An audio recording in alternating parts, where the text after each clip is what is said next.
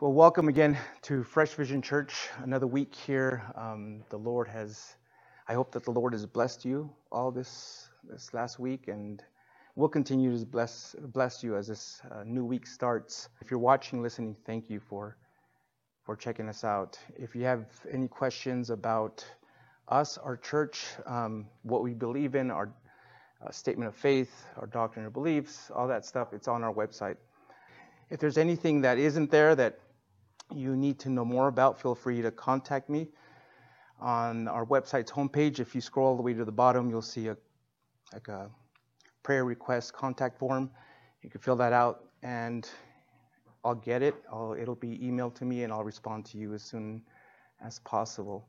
Also, on our website, we also have our COVID requirements, basically our guidelines, what we decided to set up for now. If you have, again, comments, questions, concerns, anything at all, you can ask me on the various social media pages we have. Also, if you're watching this on YouTube, you can leave a comment in the bottom of the video. And also, if you're watching this on Facebook, you can also leave a comment there on the comment section. I hope that everyone is doing well, and I hope that after we're done here today that you will have been blessed. So today we're going to be beginning Luke chapter 20. Luke chapter 20, and I've titled this morning's message, Trapping the Trappers. As we begin this chapter, we have to keep in mind that Jesus had already told the 12 to expect conflict and suffering when they arrived at the holy city. Back in Luke chapter 9, verse 22, he told them, "It is necessary for the Son of Man to suffer many things and be rejected by the elders, chief priests, and scribes, be killed, and be raised on the third day." So Jesus was fully aware of what was coming, and yet he wasn't afraid. Well, in this chapter, we'll be meeting three groups of religious leaders and witness their conflict with Jesus. Now, why a conflict? Why were they having these issues with him? Well, they were angered and embarrassed because of what he had done in the temple and for calling them out as thieves. Now they wanted to challenge him. So here they will try to catch him in his words so they can trump up some charge against him and have him arrested as an enemy of the state. Now, in many ways, the gospel stories have one point. And that point is, who is Jesus? This becomes especially clear as the narrative comes to its climax in the last days of Jesus' life.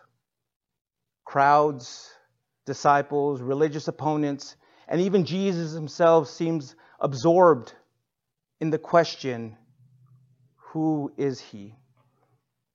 Well, here in this chapter 20, zeroes in on this question as Luke begins to reveal the glory of the Christ. So within the next few weeks, this is what we're going to be looking at here. So before we get into the Word of God, let's ask Him to speak to us this morning. Lord Heavenly Father, we are thankful that you have us here, Lord.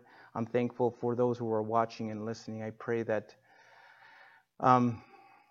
if there's anyone out there that needs to know you, Lord, that is seeking to know more about you, to be saved, Lord, I pray that you will speak to them mightily, Lord.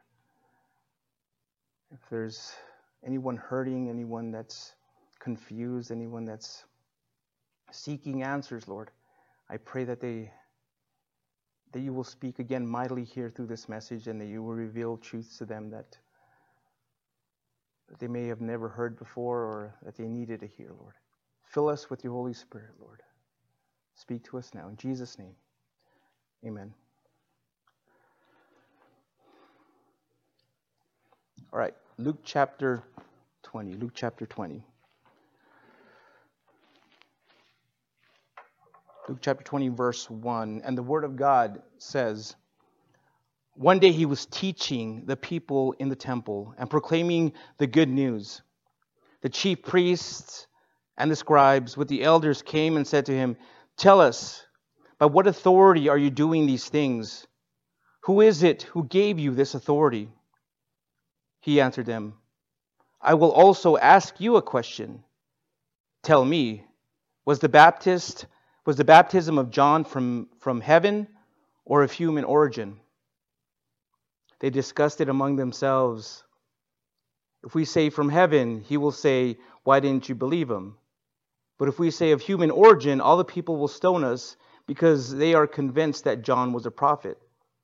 So they answered that they did not know its origin. And Jesus said to them, neither will I tell you by what authority I do these things.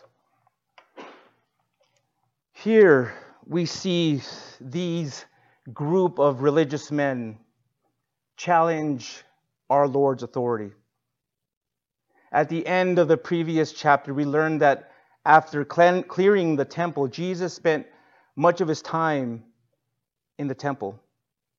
There he was no longer confined his teaching to just his disciples. Now he openly taught the people who gathered to listen. His teaching had one central thrust: the good news of the kingdom. The uniqueness of his teaching style and method had always been evident. Back in chapter 4, when he first entered Capernaum, the people were amazed at his teaching because of its authority. In that same chapter, his authority extended to the power to exorcise demons, and in chapter 5, to forgive sins. Furthermore, chapter 10 showed us that it was an authority that he also shared with the disciples. For this reason, the same men that opposed him and were looking for a way to kill him now wanted to know what authority he had and who gave it to him. The scribes had authority. They had studied with the rabbis. They had all the qualifications they needed to be qualified public teachers of the law. The priests had authority. They had inherited the position of priest all the way back to their forefathers, Aaron and Levi. The elders had authority. Their age and experience had gained them leadership in the social and economic affairs of the community. These three groups of Jewish leaders knew that Jesus had no formal training with the rabbis, no priestly lineage, and no experience of the elders. So how dare he usurp their position and contradict their teachings? The question was, could these Jewish authorities expose Jesus' lack of credentials and rob him of the authority that everyone recognized in his teaching? Well, Jesus answered back by asking a question of his own. If they answered correctly, he would tell them what they wanted to know. And the question was this: was the baptism of John from heaven or of human origin? Well, Jesus had caught them again, and now they were the trappers that had been trapped. If they were to acknowledge that John's authority was from heaven, then why didn't they believe him? Why didn't they believe him as a prophet and obey his message by repenting and receiving the Messiah he promised, he proclaimed? But if they said that John was just another professional teacher or preacher, they would stir up anger of the masses who believed that John was a prophet of God. So the best way, these experts in religious knowledge, the best way for them to get out of this pickle was to claim ignorance. They answered that they did not know. This response showed that they really weren't sincere seekers of truth. See, it was more important for them to win an argument against Jesus than in knowing truth. This reminds me of what it says in Job 11, verse 12. A stupid person will gain understanding as soon as a wild donkey is born a human. Keep this in mind. When sharing the gospel with others, it's a fruitless endeavor to convince someone of truth when all they want to do is win an argument. And vice versa. If your goal as a believer, as a Christian, to win an argument, then all you're really doing is cheapening the gospel with your selfish pride. By wanting, instead of presenting the gospel in love, presenting the gospel in truth, you're trying to win an argument. You're making yourself more important, your win in that argument more important than really the message behind the gospel. If you see that a discussion about Jesus is going nowhere, there's just, you're getting frustrated, that person's getting frustrated, and it's not really going anywhere. It's okay to surrender it to the Lord and have Him deal with it. Keep in mind what Paul said in 1 Corinthians chapter 3, verses 5 through 7. What then is Apollos? What is Paul? They are servants through whom you believed, and each has a role the Lord has given. I planted, Apollos watered, but God gave the growth. So then, neither the one who plants nor the one who waters is anything, but only God who gives growth. So you see, God does all the work. You're just an instrument of the work that He's doing. So when you plant seeds, when you're having these discussions, when you're sharing the gospel, don't go out there trying to win an argument, trying to prove your point. Just remember to do it lovingly, do it humbly, and do it joyfully. Because by doing it this way, God gets all the glory and you receive a blessing. Well, since they weren't able to answer Jesus' question, He then tells them in verse 8 that He wasn't going to tell them by what authority He was doing these things. The way the Lord saw it, even if they did think that John's baptism was from heaven, they still refused to submit to the message that He was preaching. So now that someone greater than John was among them, He knew they weren't going to accept His answer. They weren't even going to accept His message. Why? Because their hearts were not prepared to receive it. Now, this passage here shows us a couple of things. First, it shows us the great essential in teaching God's word is to be filled with the Holy Spirit. When a person is filled with God's Spirit, it can triumph over those whose power are wrapped in degrees, human titles, and honors. So the questions that come up, like, where did you get your diploma? Who ordained you? Who were your teachers? Who were your trainers? All that isn't as important as the question, do you have the Holy Spirit in you? Are you filled with the Holy Spirit? There are so many seminary students roaming the halls of some of the most prestigious and well-known Christian universities that that many of them haven't even been born again. They're just there to earn a title and to maybe move up in their denomination and to get this title. But they haven't yet been born again. But I tell you this,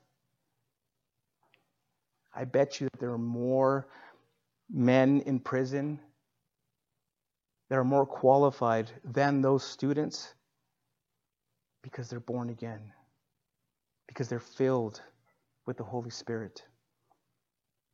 Again, in 1 Corinthians chapter 1, verses 26 to 31, Paul said this, "Brothers and sisters, consider your calling.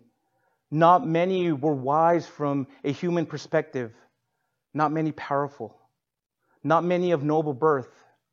Instead, God has chosen what is foolish in the world to shame the wise, and God has chosen what is weak in the world to shame the strong. God has chosen what is insignificant and despised in the world, what is viewed as nothing, to bring to nothing what is viewed as something, so that no one may boast in His presence. It is from Him that you are in Christ, who became wisdom from God for us, our righteousness, sanctification, and redemption, in order that, as it is written, let the one who boasts, boast in the Lord." Now, I'm not saying that it's, if you have a calling, a desire to go to Bible college, to go to a seminary, I encourage it. Go for it. But it should be to draw closer to God. You should already be going in there as a born-again believer, as a Christian, as knowing what Christ did on the cross for you. And I tell you what, when you go through your studies, everything will have so much more deeper meaning. You'll just love what you're learning. And I know that's what happened to me. I didn't go to Bible college because, I wanted a title or because I wanted to, put a notch on my belt that I did this or I did that. No, I wanted to learn more. I wanted to draw near. I wanted to understand history, and I wanted to understand how the Bible came together, and just these things. These things fascinated. Even studying, certain books in the Bible and doing word studies, and the only complicated thing for me was, the only thing I kind of didn't like was doing the math and doing the science, the required courses. But when it came to the biblical courses, man, I just soaked it all in. It was amazing. But if that's what you want, if that's your calling, that's what the Lord's calling you to do, then go for it, do it. But do it as a believer, as a born-again believer. Now, second, it shows us that if we want answers from Jesus, we must deal rightly with the truth that has already been revealed. These men knew that John said Jesus was the Messiah, and were not willing to accept it. Similarly, there are a lot of people out there who've known that Jesus, or who know that Jesus is the Son of God, who came to take away the sins of the world, but aren't willing to accept it. Why? Because they know that by accepting Christ, it's going to mean surrendering all. And sadly, they'd rather forfeit eternity with God and to forfeit their temporal idols. Now, many of you have been looking for Jesus to answer some serious question that you have. Maybe some of you have been day in, day out, several months, maybe even several years, you've been asking the Lord the same question over and over and over again. And you're just waiting. You've just been waiting for an answer. But have you ever considered that He already has answered that question, and what you're really looking for is just another answer? Maybe your question is, Lord, how do I get away, or how do I get out of this addiction from pornography, from drugs, from shopping? Or how do I love my spouse more? How do I love my children more? How can I go into work with a more joyful attitude? How can I come into church, when my life is a mess? I think that the Lord has, for many of you, He's already given you the answer. We can examine what the Lord is telling you, and what He tells you is for your own good. He's trying to reveal these truths to you. He's trying to speak to you personally. He's trying to draw you nearer to Him. And He wants to make you more into the image of His Son. So, if you have those answers, then just follow them. Follow what He's telling you. Well, so now that Jesus had turned things around and put these leaders on the defensive, the Lord then gives them a parable. So let's go to verse 9 and read about that now. Luke chapter 20, verse 9. Now He began to tell the people this parable. A man planted a vineyard, leased it to tenant farmers, and went away for a long time. At harvest time, he sent a servant to the farmers so that they might give him some fruit from the vineyard. But the farmers beat him up and sent him away empty-handed. He sent yet another servant, but they beat that one too, treated him shamefully, and sent him away empty-handed. And he sent yet a third, but they wounded this one too and threw him out. When the owner of the vineyard said, "What should I do? I will send my beloved son. Perhaps they will respect him." But when the tenant farmers saw him, they discussed it among themselves and said, "This is the heir. Let's kill him, so that the inheritance will be ours." So they threw him out of the vineyard and killed him. What then will the owner of the vineyard do to them?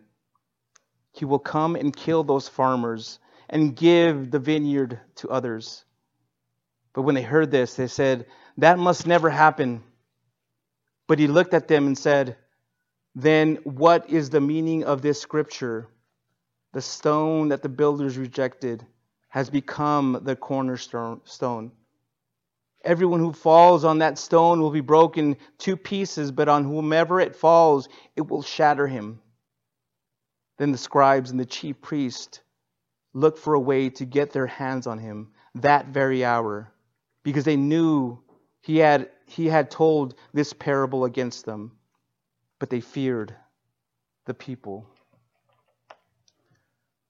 Now it's important to be clear. I need to say this before I break down this passage, that this parable of the vineyard owner is not about the church replacing the nation of Israel as God's chosen people. There are many denominations, many churches out there who will say that it's basically called replacement theology. They've said they believe that the Jews are no longer God's chosen people, and that the church has now replaced, that everything spoken of in the Bible, speaking of Israel and the Jews, is now speaking of us. Well, this isn't the case here. It's really about the leaders rejecting Jesus as the Messiah and the resulting punishment. The parable was based on the practice of absentee landlords letting hired people till their land for a commission or a portion of the profits. Here, Jesus described an unexpected reversal. The tenants revolted and mistreated the landlord's messengers, refusing to pay the owner's share of the income. Now here this pictures Israel's history with God's prophets. He sent them, and they killed them, The prophetic message in Scripture they so ardently taught and argued over had its foundation in people who died in the hands of these leaders as forefathers. Well, the owner had a plan B. He sent his only son, the one that he loved. Having no respect for messenger slaves, surely the tenants would respect the son who carried all the authority of the father. But here, the real meaning of the parable shines through. Jesus is the beloved son. He is the least of the prophets and more. Would this generation treat Jesus any better than their ancestors treated the prophets? However, what we see in verses 14 and 15 was there was no respect at all for the Son. The tenants saw a perfect opportunity to grab authority, power, and wealth for themselves. Knowing the law allowed tenants on the land for a minimum of 3 years to claim property at the death of a sonless landlord. The decision seemed simple. Kill the son, take over the property. So they did. Well, now, plan C. What will the landlord do to these murderous tenants? They had omitted one small detail from their plan, though. The landlord remained alive. Plan C meant that the landlord would come himself with proper backup. He would seize the evil tenants and kill them. Then he would find other tenants who would take care of the vineyard and pay him his share of the profits. Well, the religious leaders were clever enough teachers and students of history to realize what Jesus meant. They were the evil tenants. They faced God's punishment for shamefully treating the prophets and for their plans to kill the Son. They used a curse formula to express their reaction. This must never happen. Do not upset our secure and comfortable religious apple cart. In verse 17, Jesus subtly continued the battle of authority. He took the authority they held dearest, the Scriptures, and he quoted to them Psalm 118, verse 22. He used their methods of interpretation to push the psalm back on them. The cornerstone or the foundation stone was a place at the corner of the building. It bore the weight of two walls that intersected at the corner. It could be said that it held up the building.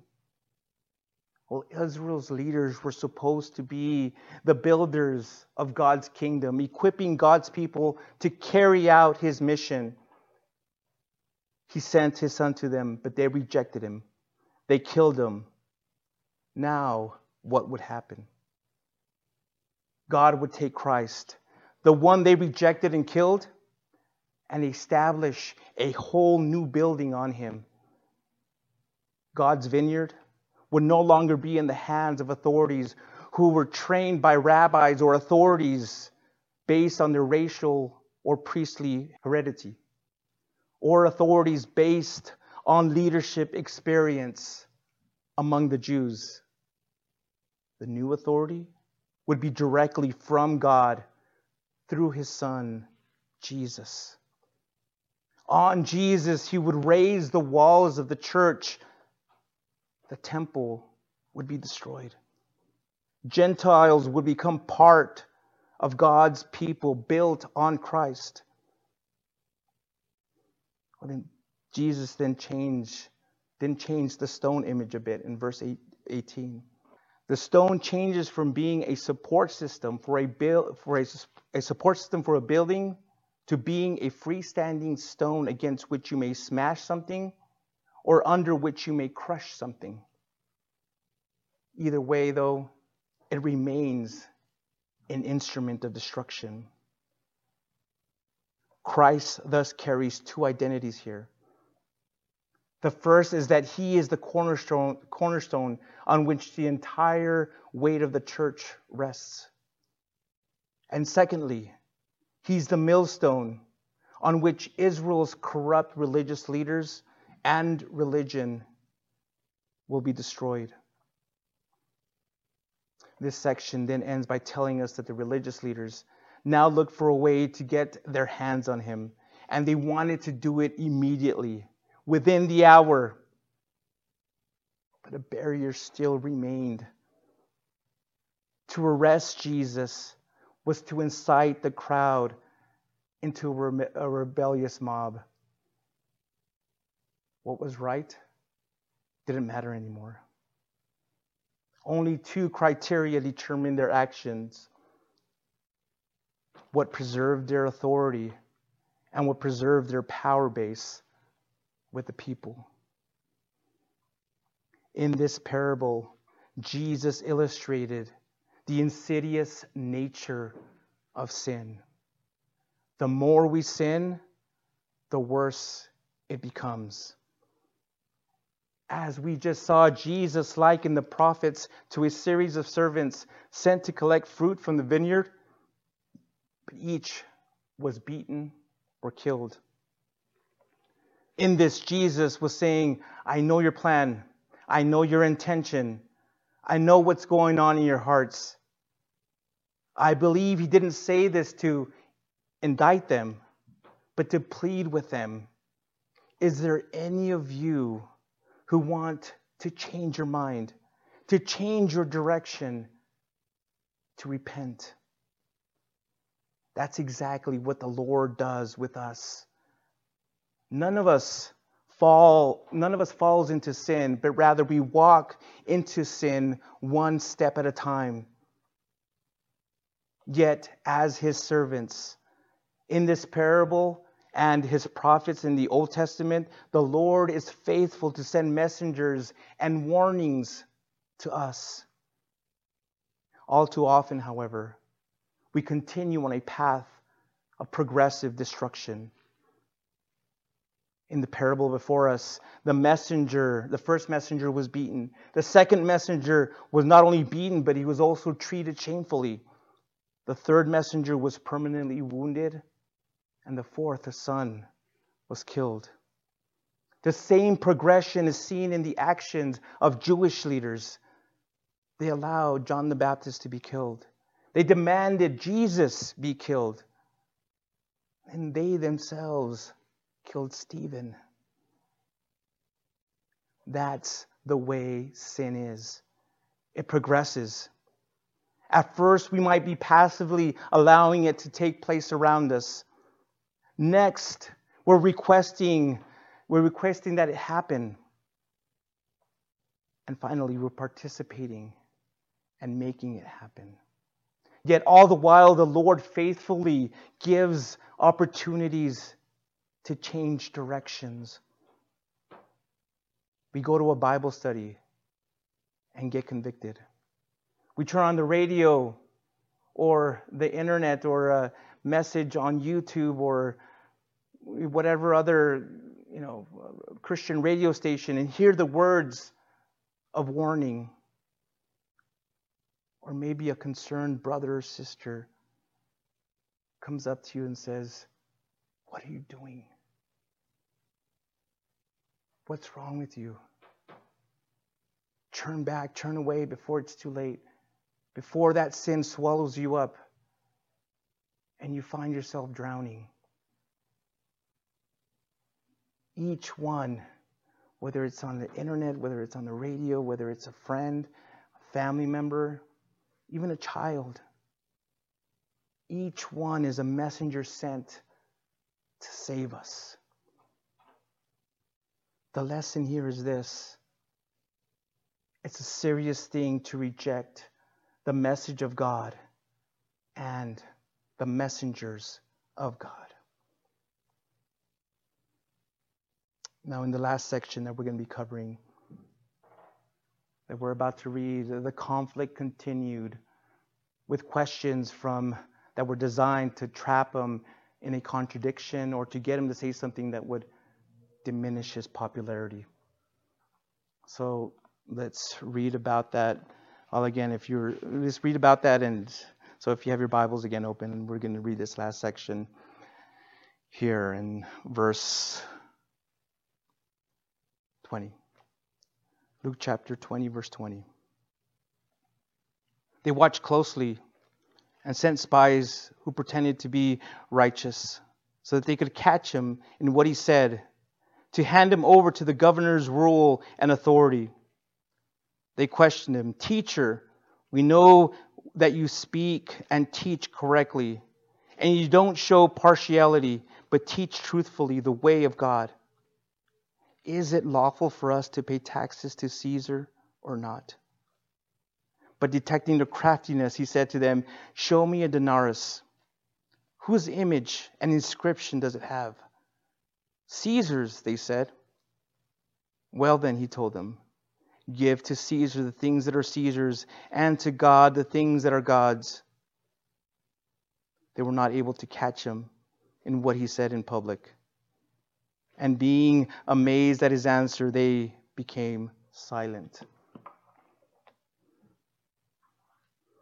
Having been embarrassed once again by Jesus, the leaders stepped back.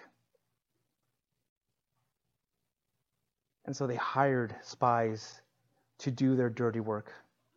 Now the spies appeared innocent and pure, but their purpose was anything but that. They wanted to twist Jesus' words so that the Roman government would sentence him to death. Surely Roman authority could deal with the authority of a lone individual such as Jesus. They used a two-kingdom question to bring Roman authority against Jesus' authority and to determine who ruled. Well, flattery provided their entry to Jesus. He didn't lie. He taught the truth. He ate with Pharisees and with sinners, showing no partiality to anyone. He taught the way of God and showed people how to walk in God's will. So again, with ironic flattery, these spies acted like they had spied on Jesus and could describe him accurately.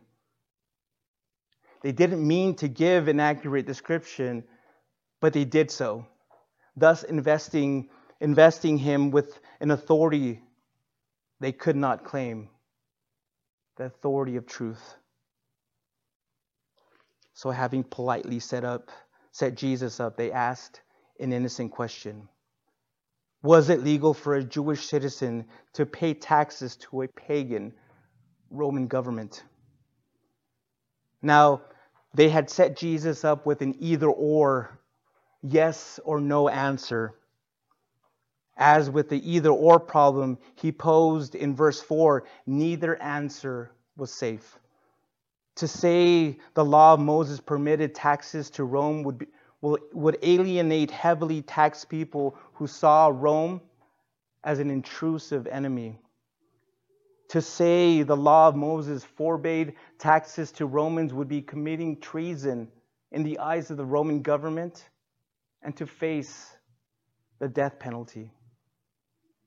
Jesus, however, couldn't be fooled. He detected their craftiness. In verse 24, he turned the question back on them. Show me a denarius. The spies reached into their money bags and pulled out a silver denarius minted by the Roman government and used to pay the wages of a day's laborer. On it was an inscription saying, Tiberius Caesar, son of the divine Augustus. But here's the thing. By pulling out that coin, the Jewish spies implicated themselves and the leaders who sent them. Having a Roman coin meant that they were involved in Roman commerce and business. They had thus, to some degree, capitulated to the enemy. Still, though, they gladly showed him the coin. Now, they thought, he had to answer. Well, no, not yet. Other than the description, there was something else he wanted them to see. Look at the coin, Jesus told them. Whose image does it have? His point being this: who has the right to determine what is written on the coin? It wasn't a complicated question. So they simply answered, Caesar's. Well, the simple answer was met with a simple statement that answered their original question, their own question. Give to Caesar the things that are Caesar's, and to God the things that are God's. In other words, let Caesar have coins. God's image is on people. God's image is on you. Let people be devoted to God. This would include all people. For Jesus came to seek and to save the lost. Certainly, people are more important to God than things and coins, than the Roman government. So by saying this, the Lord was placing devotion to God on a higher plane than devotion to Caesar, without indicting himself as opposed to God or to government.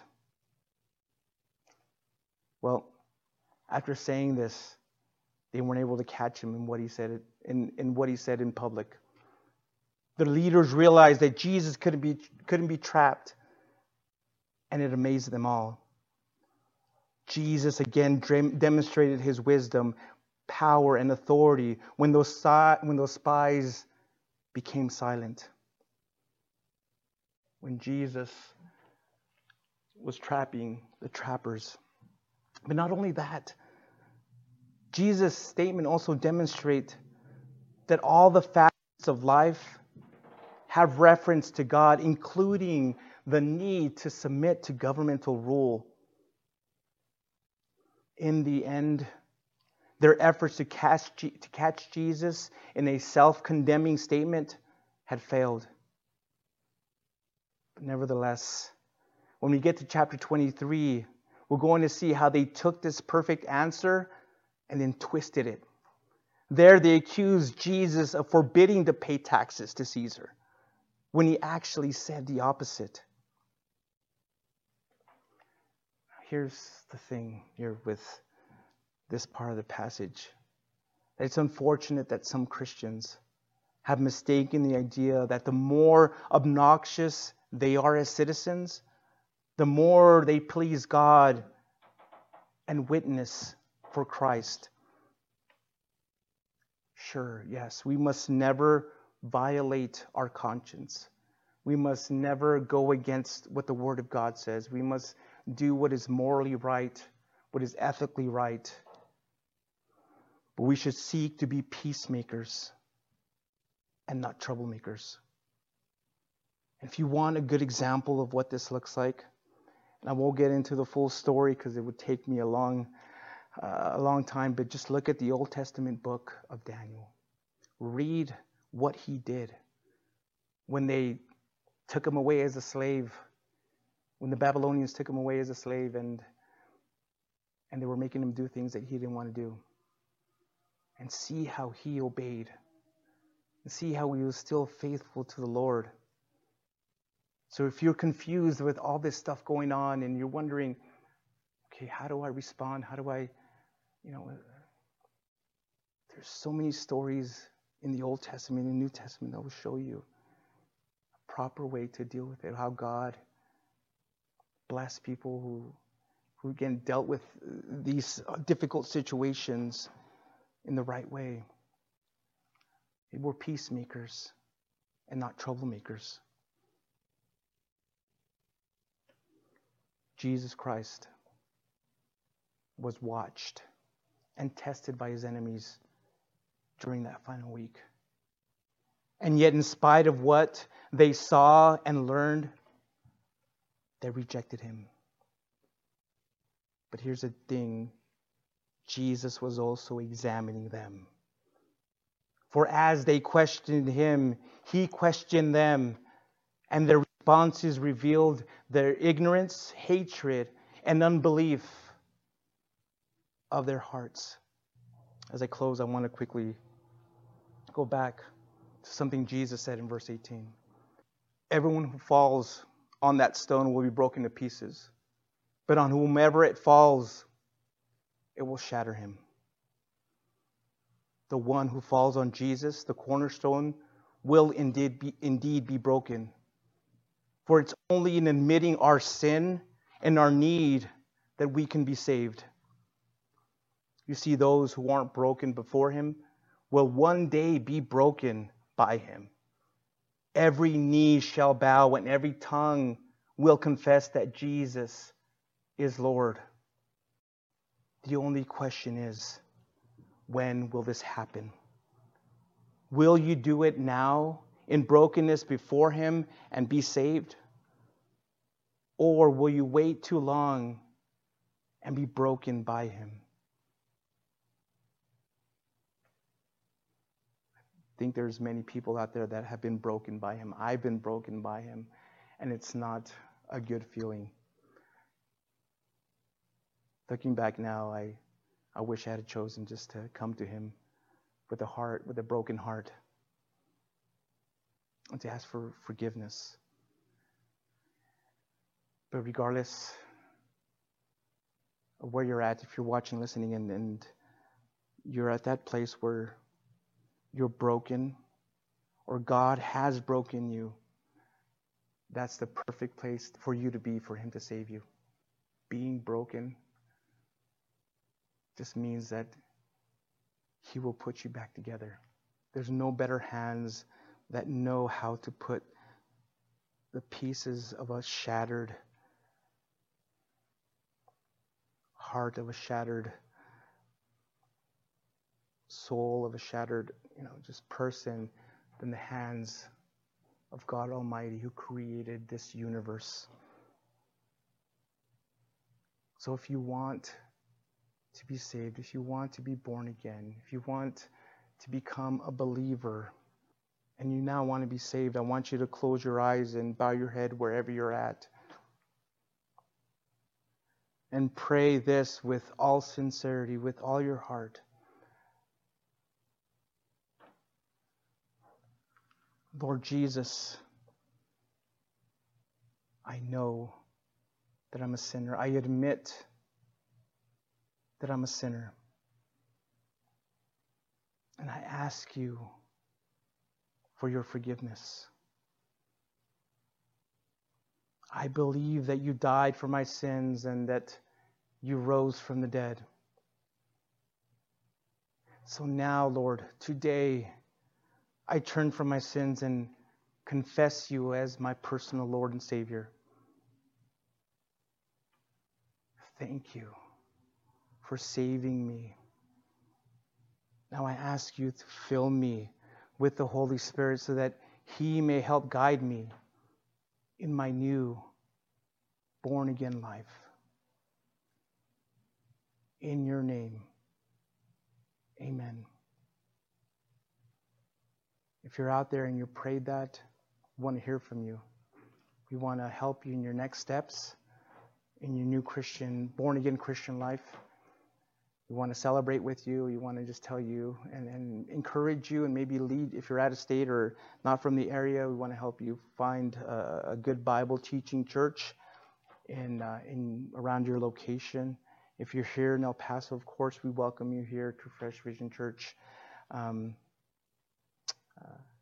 We'll definitely be blessed by your presence, by you being here. We also just want to continue to bless you. So if you want information, again, go to our website. We're at 4242 Hondo Pass Drive, right in the corner of Hondo Pass and Gateway, Suite 101. But again, you can also contact us through email, or you can call us and we'll get a hold of you. And we've got extra Bibles here we can give you, and we want to help you. So definitely reach out to us. Again, we're not done with this chapter, and there's still going to be more confrontations, more conflict. There's still going to be more questions. They're going to continue to question Jesus. But here again, we just see a glimpse of some of the issues that these religious leaders had with the Lord, and how he just was so smart, so wise, so intelligent. She knew what they were up to. Trapping the trappers. He knew what to do. Let's close one more time in prayer. Lord, thank you for this morning here.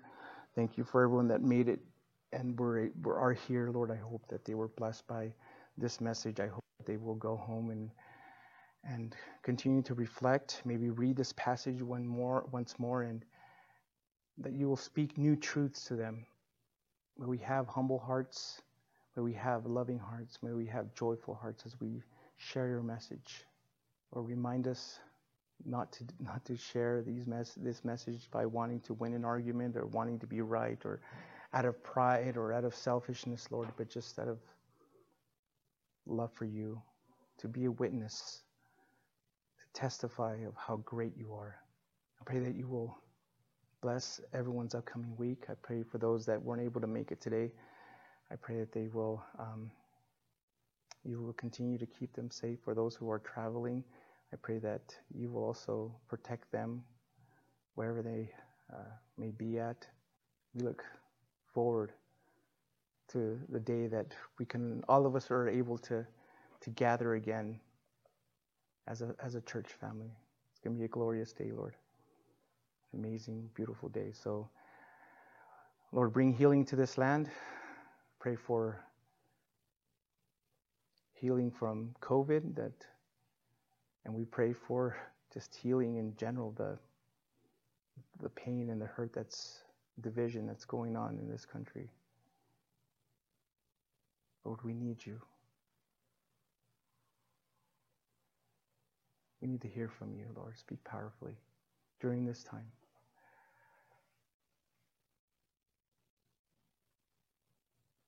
We thank you for being so good and so loving. And thank you for Jesus, for saving us. We pray all these things in the name of your Son, Jesus Christ. Amen.